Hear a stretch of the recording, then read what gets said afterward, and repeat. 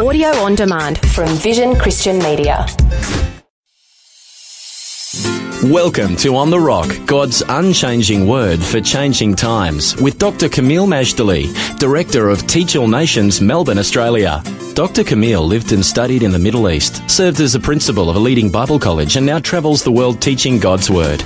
He has an extraordinary knowledge of the Bible and a dynamic ability to make God's truth come alive in a real, practical way. This episode of On the Rock will give you keys to survive and succeed in the days ahead by hearing and doing the words of Jesus.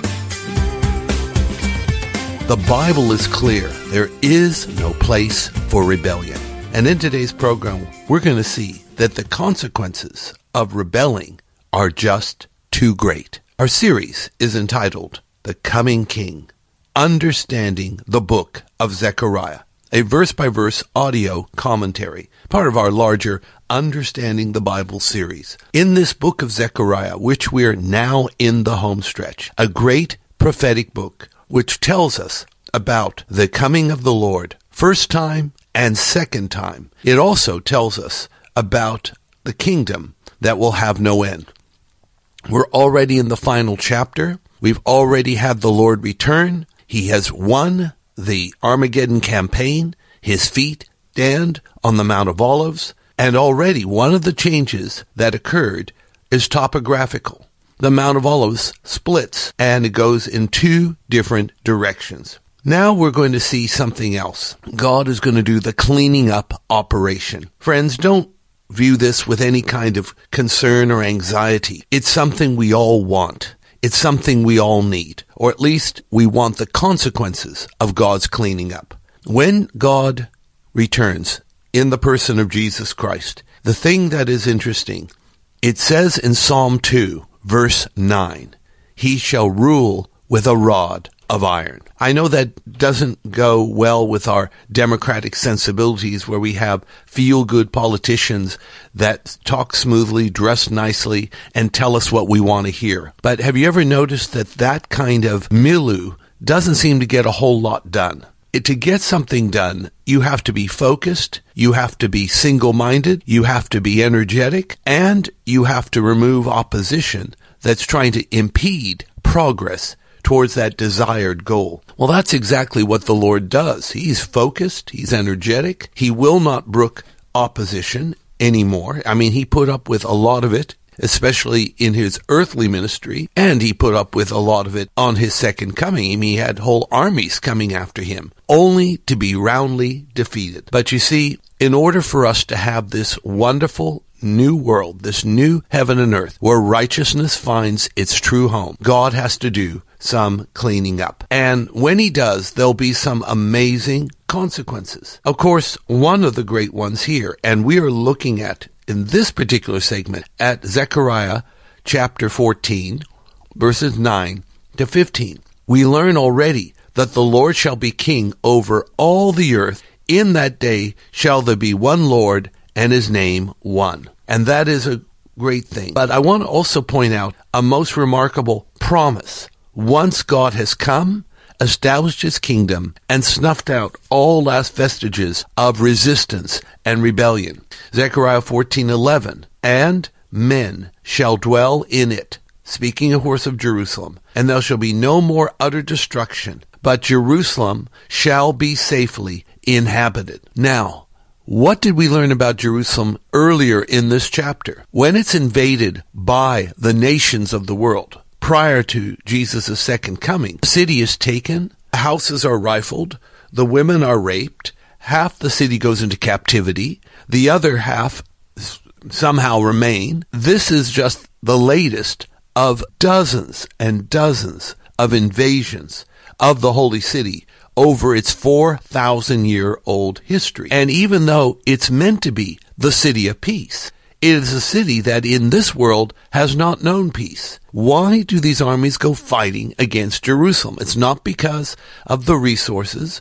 It's not because of the location. It's not because it has tons of money, although it did have some when the temple stood. It's because it's the city of the great king.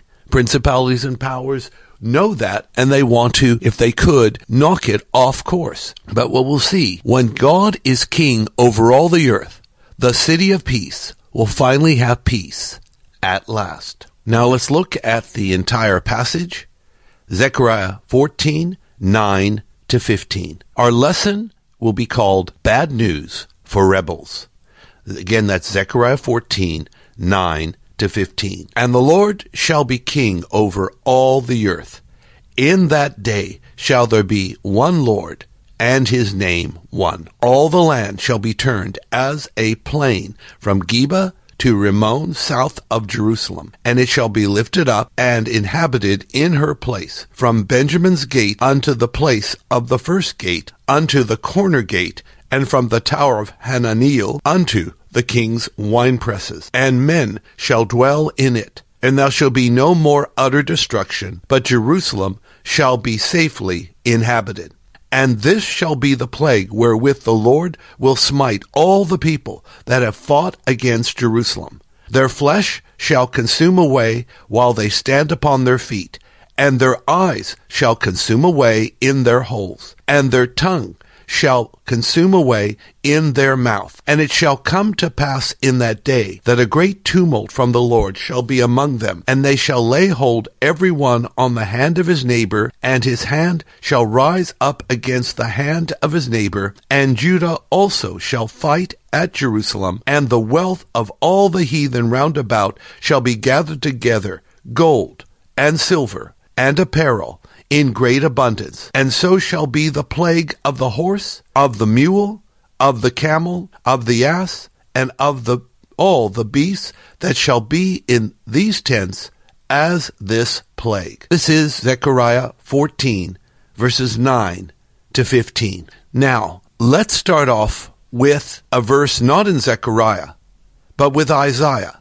Isaiah 24:23. And Isaiah 24:23 is pretty much saying what we've just read here, but in one verse. And it reads, "The moon shall be confounded, and the sun ashamed, when the Lord of hosts shall reign in Mount Zion and in Jerusalem, and before his ancients gloriously." Let me read that again. "Then the moon shall be confounded, and the sun ashamed, when the Lord of hosts shall reign in Mount Zion and in Jerusalem, and before his ancients gloriously." That's again Isaiah chapter 24 and verse 23. Our lesson is entitled Bad News for Rebels, but really it can also be called Good News for the Righteous, because as we see, God himself is going to reign over all the earth. And where is he going to reign from?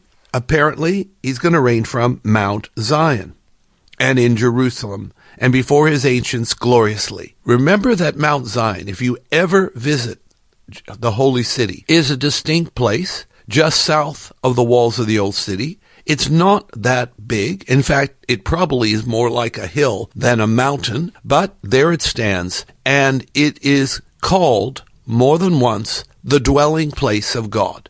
Think of it like the royal headquarters of Jerusalem, just as Westminster is the royal headquarters in London. So Zion is in Jerusalem. But note, it is God himself that's doing the reigning. And that's why the term Zion is both very biblical, but it can also be, in a political context, very polarizing, because for some it sounds like the political ideology called Zionism. And yes, it is. And Zionism is an ideology. They call it a national liberation movement, bringing the Jewish people back to the ancient homeland. This, of course, can be very controversial, but even in Scripture, it talks about the controversy of Zion. But here, forget the controversy. We're talking about God coming back and reigning. As the captain of the Lord of hosts told Joshua in chapter 5, "I'm not here to take sides between you and the Canaanites, the people of Jericho,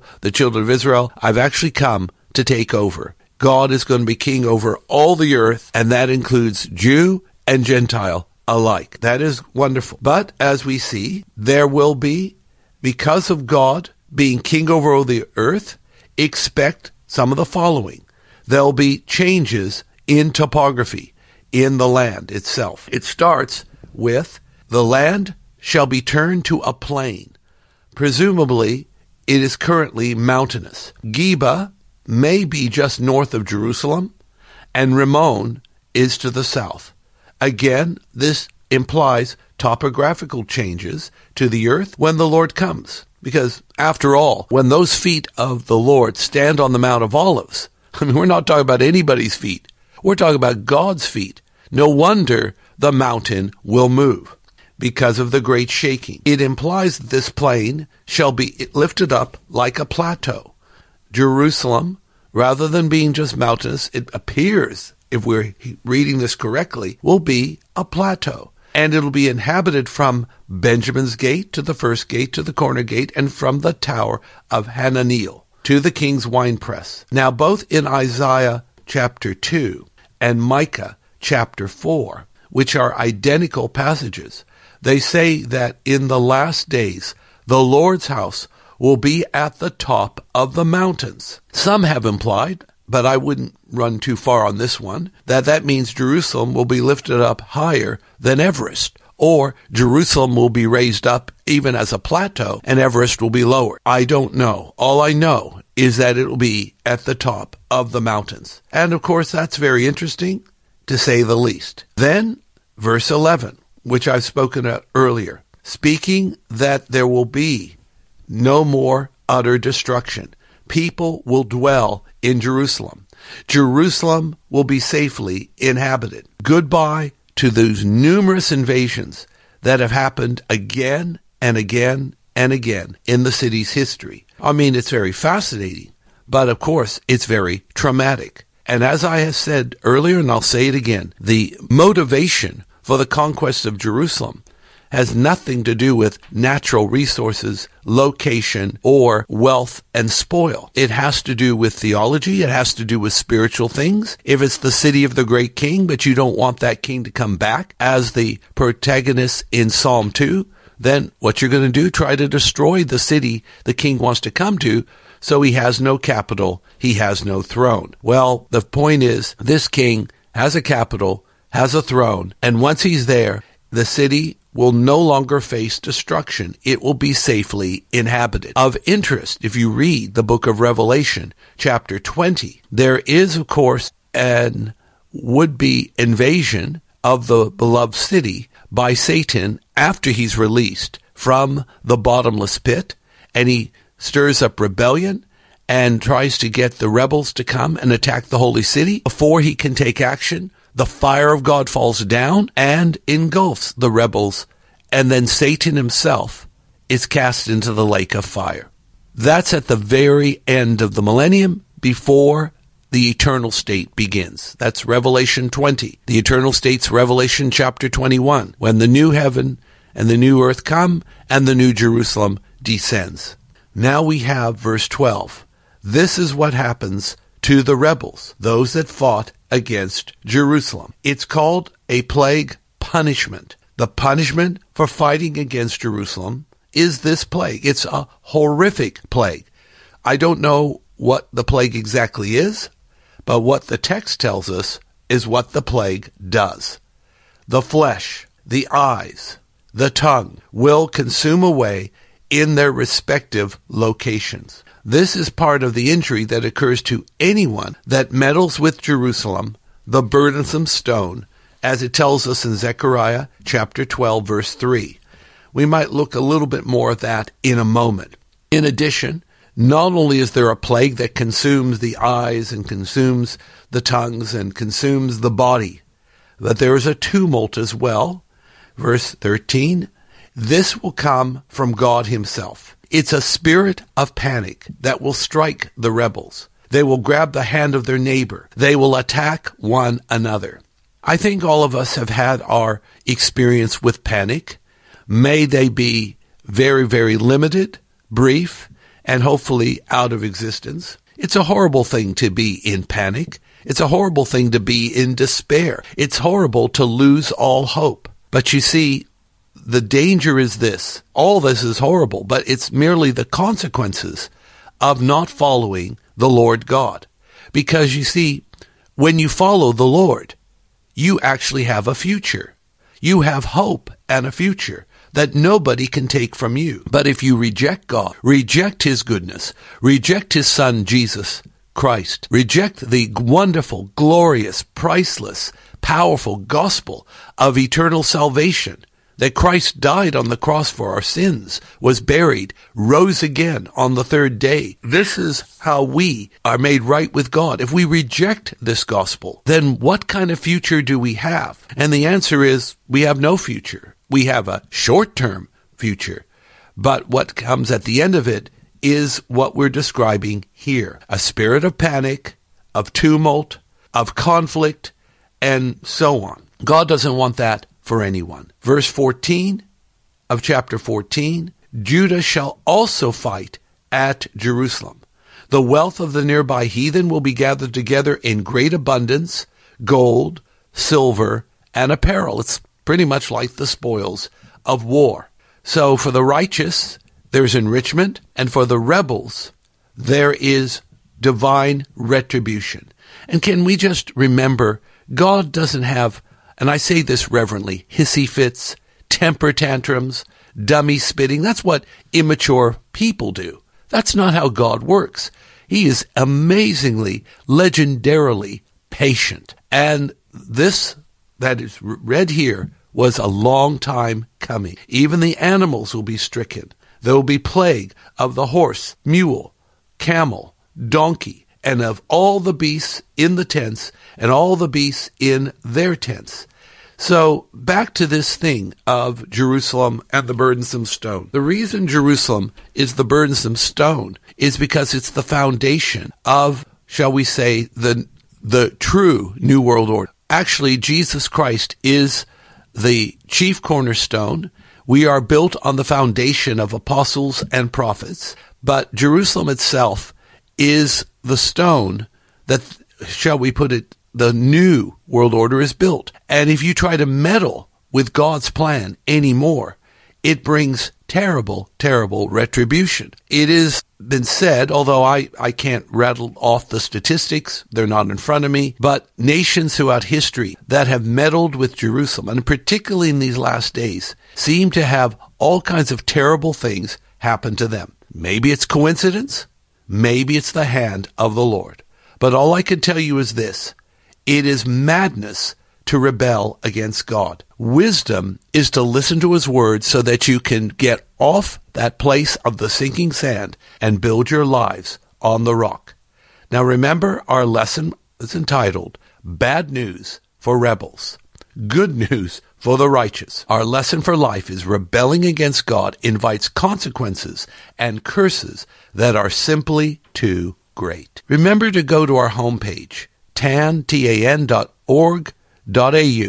to sign up for the free monthly Issachar Teaching e-letter, helping you to become future ready with articles from the Bible, victorious living, and current events in the light of God's Word. You can also visit us at our Facebook page, Teach All Nations, Education, and thank you for liking our page. Let's pray. Father, I thank you that you are just in all your ways and holy in all your works. We need your justice to cleanse our world and to make it ready for the kingdom that shall have no end. We also need your justice now, so that those that are righteous will be vindicated, so those that are unrighteous will be held to account. All this is part of the scales of divine justice that bring blessing to all who believe. For this we thank you in Christ's name. Amen. Today's On The Rock was brought to you by Teach All Nations. If you would like more information about this ministry, to download podcasts, view our online store, attend special events, sign up for our teaching newsletter, make a donation to support this ministry, or to invite Dr. Camille to speak, log on to www.tan.org.au or write to us at Post Office Box 493, Mount Waverley 3149. Thanks for taking time to listen to this audio on demand from Vision Christian Media. To find out more about us, go to vision.org.au.